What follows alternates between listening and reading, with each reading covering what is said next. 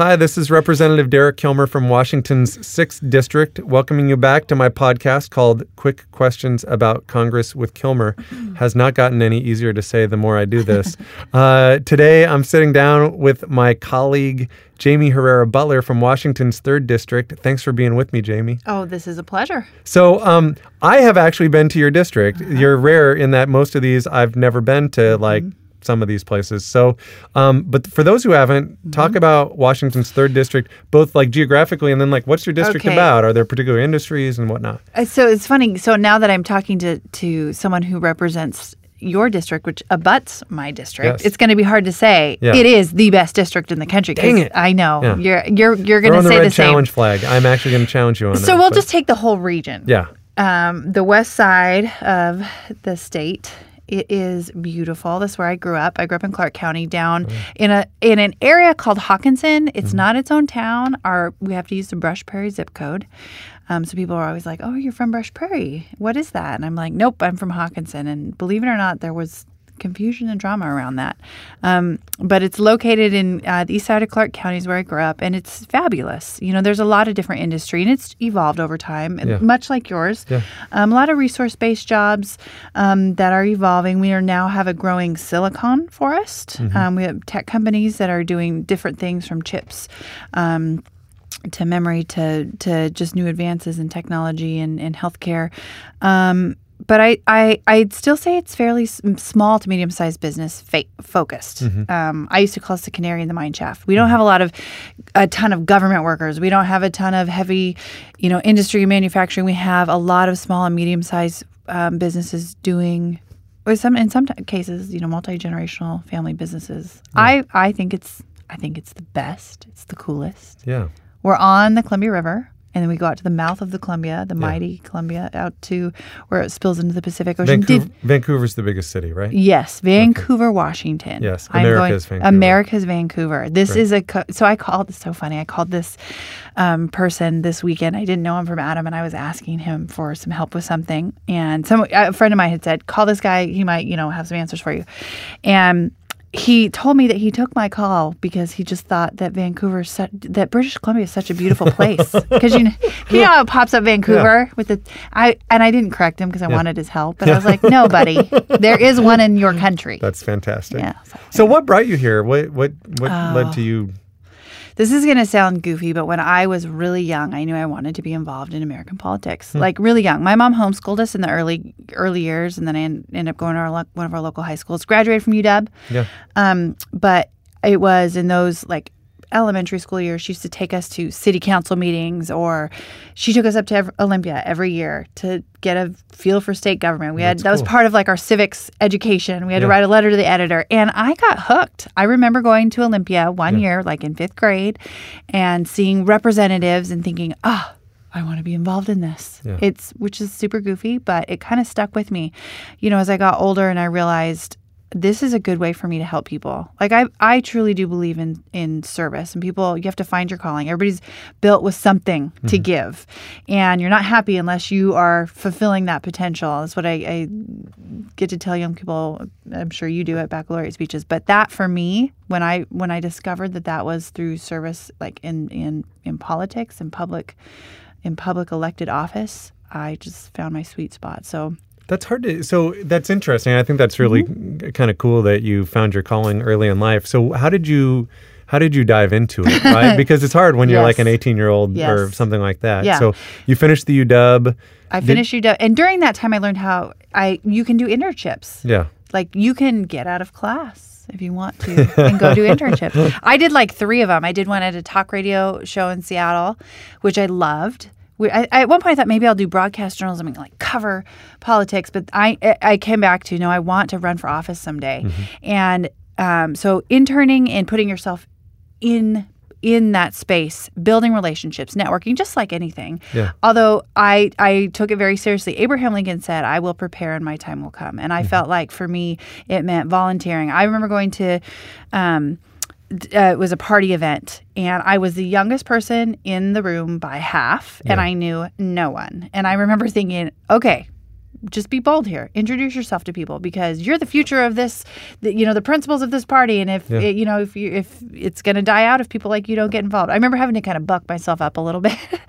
But I just put myself in the path of those opportunities. And what was your first gig in politics outside the internships? In terms of being elected? You served in the legislature, right? Yeah. So I was appointed and then elected to serve my hometown in Olympia. Cool. Yeah. It was amazing. I got, let's see, I was appointed the day after, I want to say it was my 29th birthday. I was going to say, you had to have been one of the younger people down there. Yeah, I remember that you finish the thing, the county commissioners vote for you, this is a long, arduous process, but they literally swore me in on the spot at Olympia. You guys were in a special session at the time. And so they put me in a car and I drove to Olympia and got there and stepped on the floor and started voting. It was kind of surreal. And how long have you been in Congress?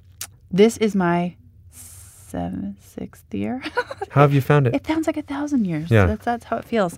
Like in one sense, because I had been a staffer here, and because I had served at the state level, I had an understanding of the legislative process, and I knew not to expect the world. I knew to have a managed expectation of how we could operate. And that actually helped. A lot of my colleagues came in 2010, was my class, and had worked in business their whole life, had never done anything in the legislative arena, and they expected to speak and have it be done. So there was a lot of frustrated people. And for me, I knew the way the founders set this whole place up was it's not supposed to happen quick. It's supposed to happen by consensus and getting in cooperation. And so for me, I found it exactly what I expected. Slow moving, but if you're willing to put your shoulder to the wheel and push hard and keep pushing, you can find success and get things done. Are there particular issues that you work on or that have kind of lit your fire since you've been here? Oh, you know what I've really enjoyed? I didn't think I was going to like appropriations. Yeah. You didn't think you'd like it? No, because when I was here as a staffer, it was just a game of handing out money. Right. And I thought, I don't want to do that. That doesn't appeal to me.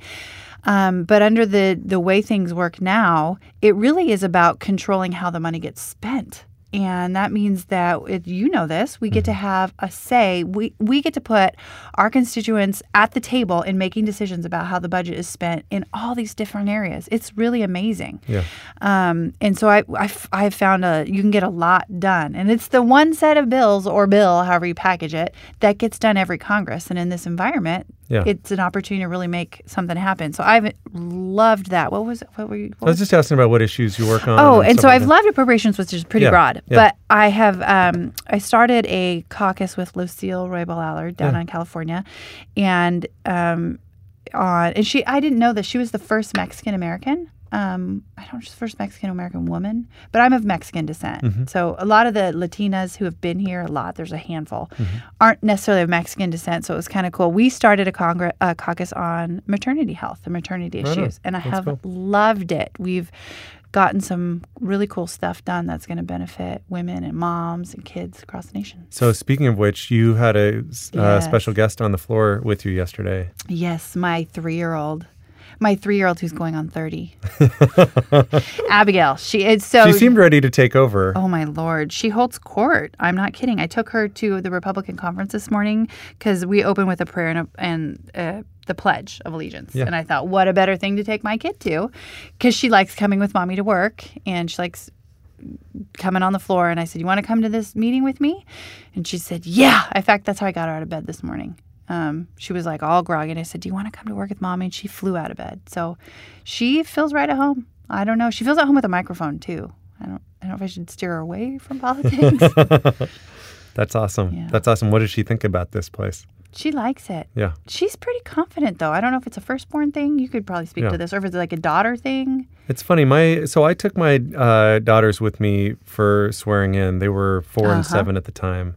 And when it was all done, my daughter said, so why was that supposed to be special? She's like, I'm so unimpressed. Thanks for reeling me in, sweetheart. Oh, ouch. So give me a sense of, like, if I gave you a magic wand, what would you change about this place?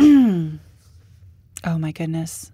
I probably would put a lot more emphasis on issues that are felt more acutely by everyday Americans. So the big picture issues are important. The big national issues, and some of them are really controversial. It's really important that we work on those. I'm not saying that. I'm not trying to diminish them, but I feel like average stuff, healthcare, and I don't mean like the big picture bills. I'm talking about like how to pay your premiums, how to keep things straight, how to copays and coinsurances, and is there a way to how does this apply to this? A lot of the families I've met who need help in this area, it's just overwhelming. Or schools, like how to choose and be in control of your child's education. Feels like a lot of the time people come to me and say, I'm being told I have to do this, or this has to be this way. Or educators are coming to me and saying, our hands are completely tied. We can't make this happen, and we want to. So I feel like if I could move more things to local ownership or local directorship or local control, I think we'd be better off. Because all these big picture issues, when they're handled by people in D.C., often, maybe they're well-intentioned, but they don't always have the good benefit at home, or those unintended things wipe it out. But if we could move some of that decision-making closer to home, I think a lot of these things would find quicker solutions. Yeah, that's not all wisdom sits in marble buildings in our nation's capital. Yeah, that might be news to those of us inside the Beltway, but at home. So, anything you think folks back home would be surprised to learn about Congress? That we don't all hate each other. Yeah. And that we are here for the good of our fellow man. So that's not the stuff that gets on TV. Right. It's not sexy. It doesn't make news unless you're name calling throwing bombs. So, people talk about the silent majority. I'd say there's a silent majority in Congress. I mean, you know this. We don't fly here every week and leave our families from the West Coast and do all this for fame and fortune, because pretty much we don't get the fame. Everybody doesn't like Congress, right? Or it is not that's not why you do it. You do it because you truly want to see people in your district and in my district and in Washington State and in our country better off. It is a love of service that drives most people in this area. And I wish more people knew that, but again, that's not the stuff that makes the news or the headlines. Yeah. So you mentioned the commute. Even though we have neighboring districts, we don't have the same commute. No. So tell me how I fly with the Portlanders. Yeah. So how do you get home? I fly So we finish votes, say, like a Friday around noon. I catch the 5 o'clock flight out of DCA, which is the Reagan, it's the close airport, to Portland. Okay. Portland is my airport. And then how bad's your drive? Well, I was living in Camas, so it was only 15 minutes. Now I live in Battleground, and it's 30 minutes. All right. Still not so bad. No. Not compared to you all who fly through Seattle. So what do you do on the plane? Do you work? Do you watch the DigiPlayer? Not very. I watch the DigiPlayer. Yeah. Okay, so Suzanne Bonamici and I fly. Yeah. We're like flight buddies. Yeah. Well, I fly with Earl Blumenauer and DeFazio and sometimes I always the sit with the Reicherts in my row. Really? Yeah, I'm always across sitting the aisle from Del Bene. So. Yeah. So you fly with all my delegation, but I kind of have been sort of adopted by Oregonian. Portland because, well, don't say that. Yeah. That is cardinal sin sorry. for those of us in Southwest Washington. But those are the folks I fly with. So Suzanne and I can oftentimes sit either close to each other. She's been, when I bring my, so I have a 3-month-old. He's 4 months. Oh my gosh, he's a 4-month-old. And I've been bringing him back and forth with me. Yeah. And Suzanne will sit with me sometimes so I can have a bath, so I can go to the bathroom. I can hand her off. So I will do anything I possibly can not to think about work during those 6 hours. Just because it's my only time down. Yeah. So I'll read a few memos. I'll read some of the, I love The Economist. I'll read the Wall Street Journal. And if I can grab a Free People, like that someone left in the seat back. Fantastic. I will absolutely read People. Yeah. That's like a guilty pleasure. Absolutely. How can you not want to know about Brangelina? Seriously. Really upsetting. Wait. Yeah. They're breaking up. Uncoupling? They're uncoupling. I'm sorry. Are you kidding me? I feel bad. I broke news on my podcast. Are you kidding? They just got married. I know. I'm sorry. And the children. This is the first time I think the podcast broke news. My heavens. So see this, because I don't buy it. It's because I'm cheap. It's only if it's sitting there and so I don't know if you know this. My first job was in a video store. I worked in West Side Video in Port Angeles. I've seen every movie ever made. Are you serious? So I always think it's interesting to find out what people's favorite movies are. Doesn't have to be one. You can name a few if there's. Okay, so I was thinking about this because I wanted to sound cool. Yeah. But I don't realized, say Citizen Kane because don't worry. No, I'm not going to sound cool. I guarantee that. All right. My favorite, the one that I would like, no kids. Not that I want to get rid of my children, but you have a free Saturday to watch whatever movie you want to watch in your pajamas with like some hot cocoa on a gray day at home. Pride and Prejudice, the A&E version. Oh, the 6-hour version. Whoa, that's commitment. No, Keira Knightley. She totally mucked that up. Yeah. Yeah. Okay, that's the one. The A&E version. A 6-hour. It's beautiful. There's 6 installments. It's amazing. That's not. There's everything. Emma Thompson. That's Sense and Sensibility, right? I get my costume dramas confused. Kidding me? It's not. Sorry. It's Jane Austen. It's the best. All right. Your daughters, if they haven't, I'm going to put it on the list. I have not seen that. I've seen nearly every movie. It hooks you. Really? Okay. It's good stuff.